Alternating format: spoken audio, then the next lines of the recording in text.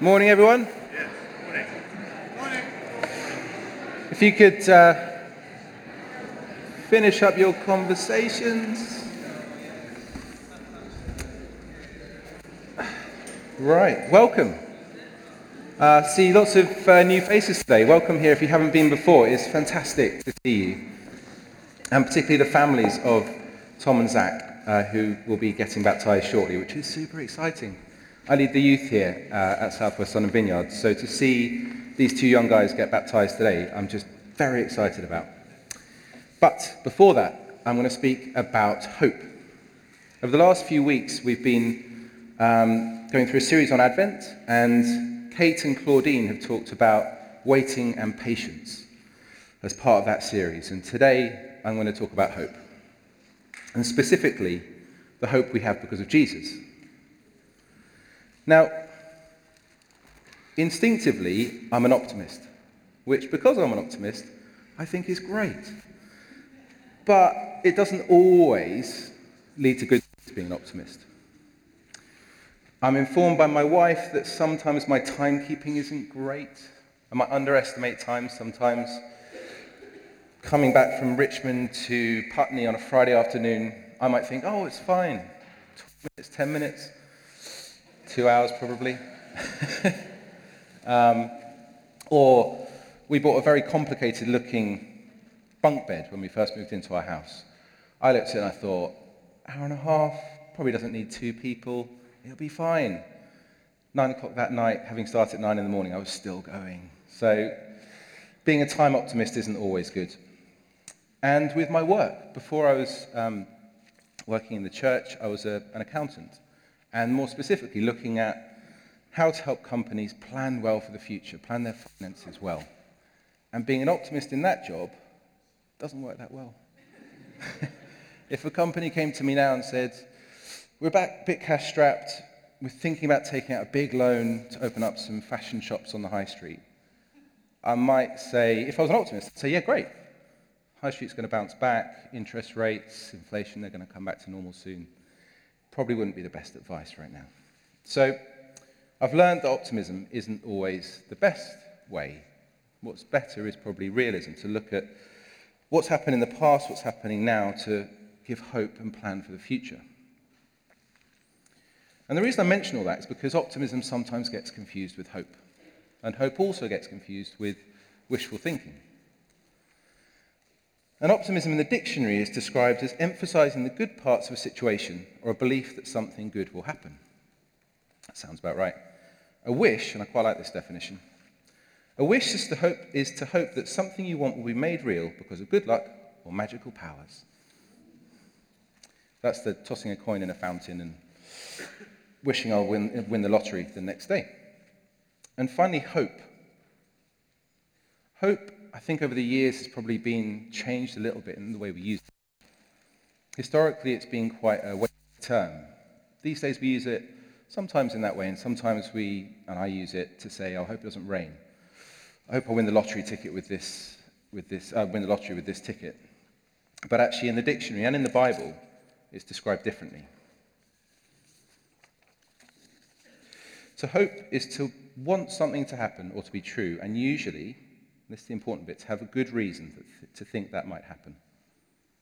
And that last bit about having good reason is really important. And it's how hope actually historically is being used, and it is how it's used in the Bible. Hope in the Bible is backed with evidence through history to have a sure hope for the future. Now, in the New Testament, there's an apostle, which is a friend of Jesus, someone who followed Jesus for his time in ministry and learned from Jesus, an apostle called Peter, who is sometimes called the Apostle of Hope. And he planted some churches, and he supported some churches, and he, about 30 or 40 years after Jesus died, he learned that there were some churches in what is now Turkey that were really struggling. There were some Christians there who were being persecuted and oppressed, and he wanted to write to them, so he wrote 2 letters to them, to give them hope, to bring them some degree of hope and encouragement. And early on in the first of his letters, in chapter 1, he says, there it is, look, He says, "Praise be to God and Father of our Lord Jesus Christ. In his great mercy, he has given us new birth into a living hope through the resurrection of Jesus from the dead, and into an inheritance that can never perish, spoil, or fade." In these verses, Peter looks backwards to justify the future. He looks backwards at what Jesus has done to talk about the sure hope for the future. He points to Jesus' death and resurrection to say to those people, despite all that you're going through, there is hope. And there's evidence for that hope. What God has done through the centuries and what he has done through Jesus on the cross and then being resurrected brings us hope, and it brings you hope. And it's a hope that can never perish or spoil or fade or be taken away. It is a solid hope we can pin our lives on. He looked at the past to bring hope for the future. And that's Peter encouraging the church, bring them hope 30 or 40 years after Jesus died, which would be about 60 or 70 years after he was born.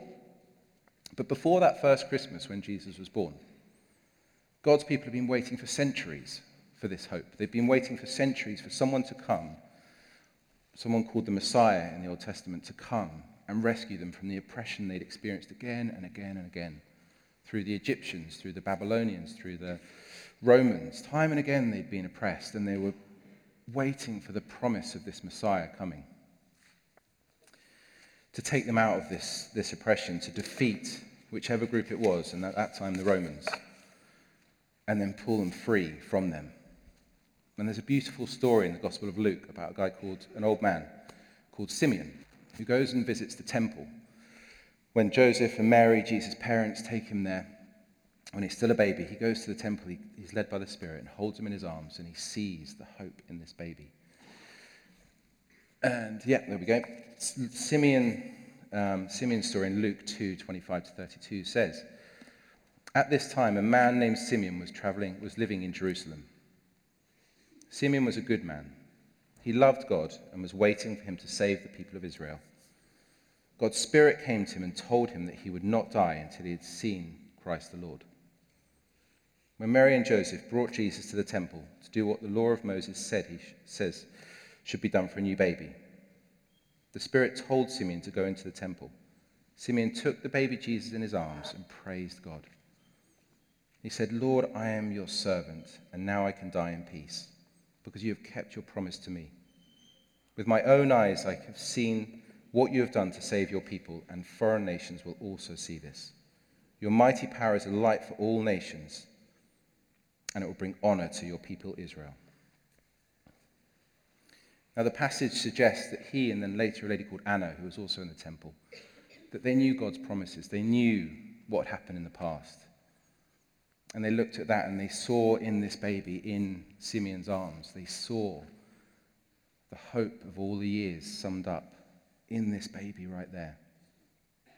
They saw, as the carol says, the hopes and fears of all the years met in thee, in Jesus, that night.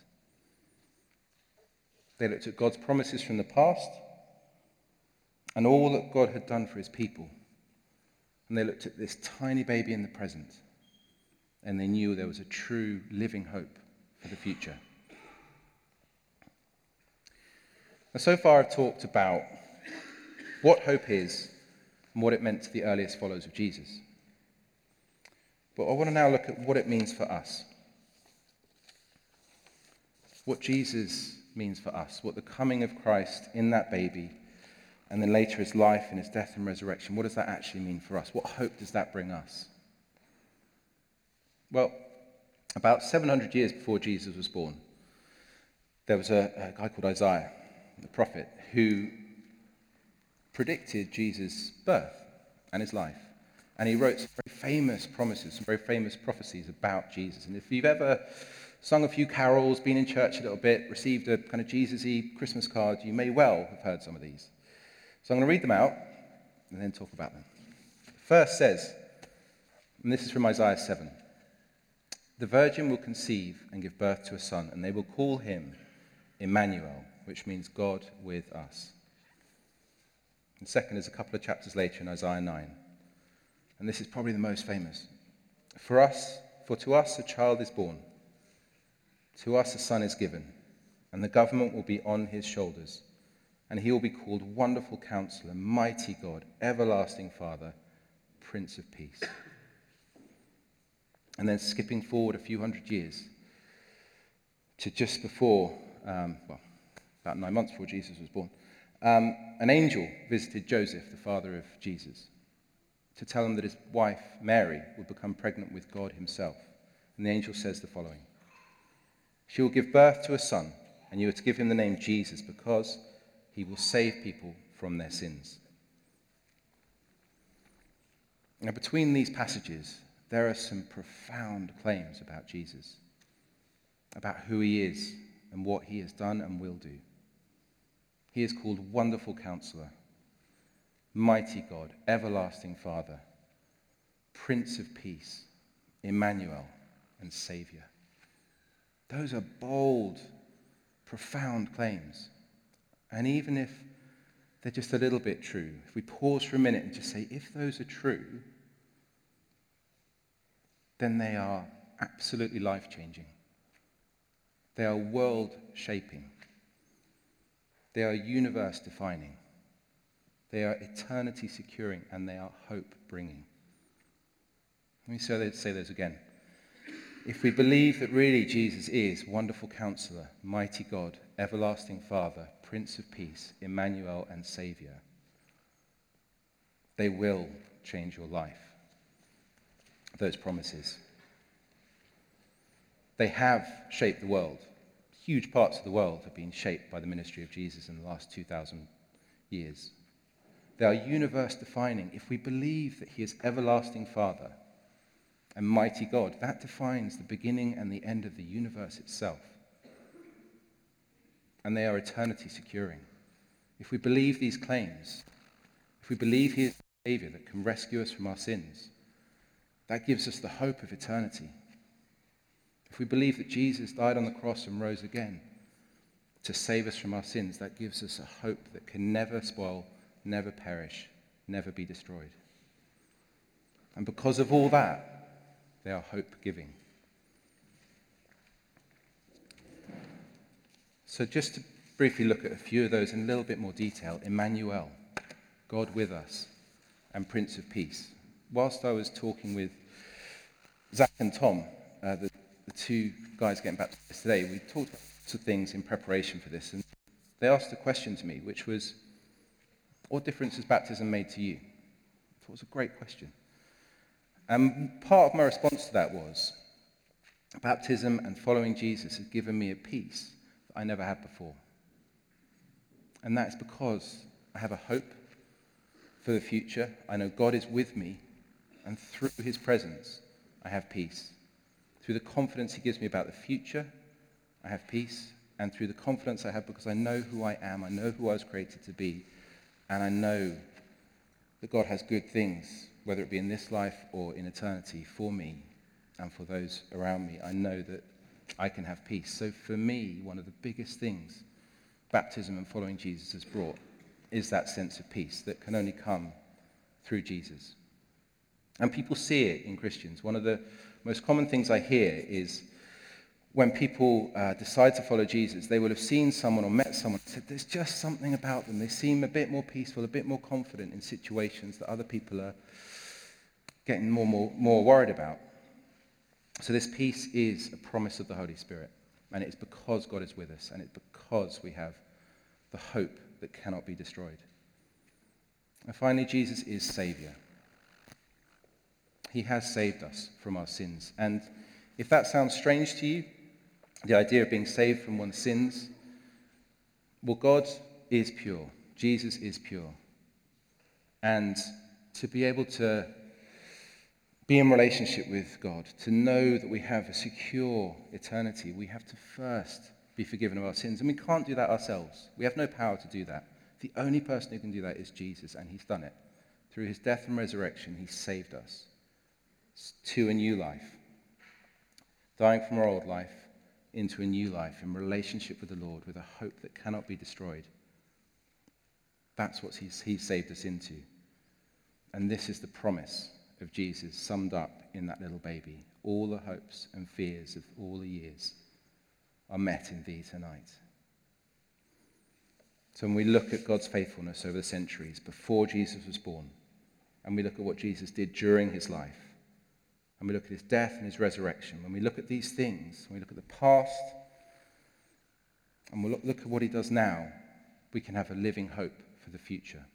And it all came together in that moment when Jesus was born, that baby. And that's the hope that we have that can never be changed, never be spoilt, never be broken, never taken away.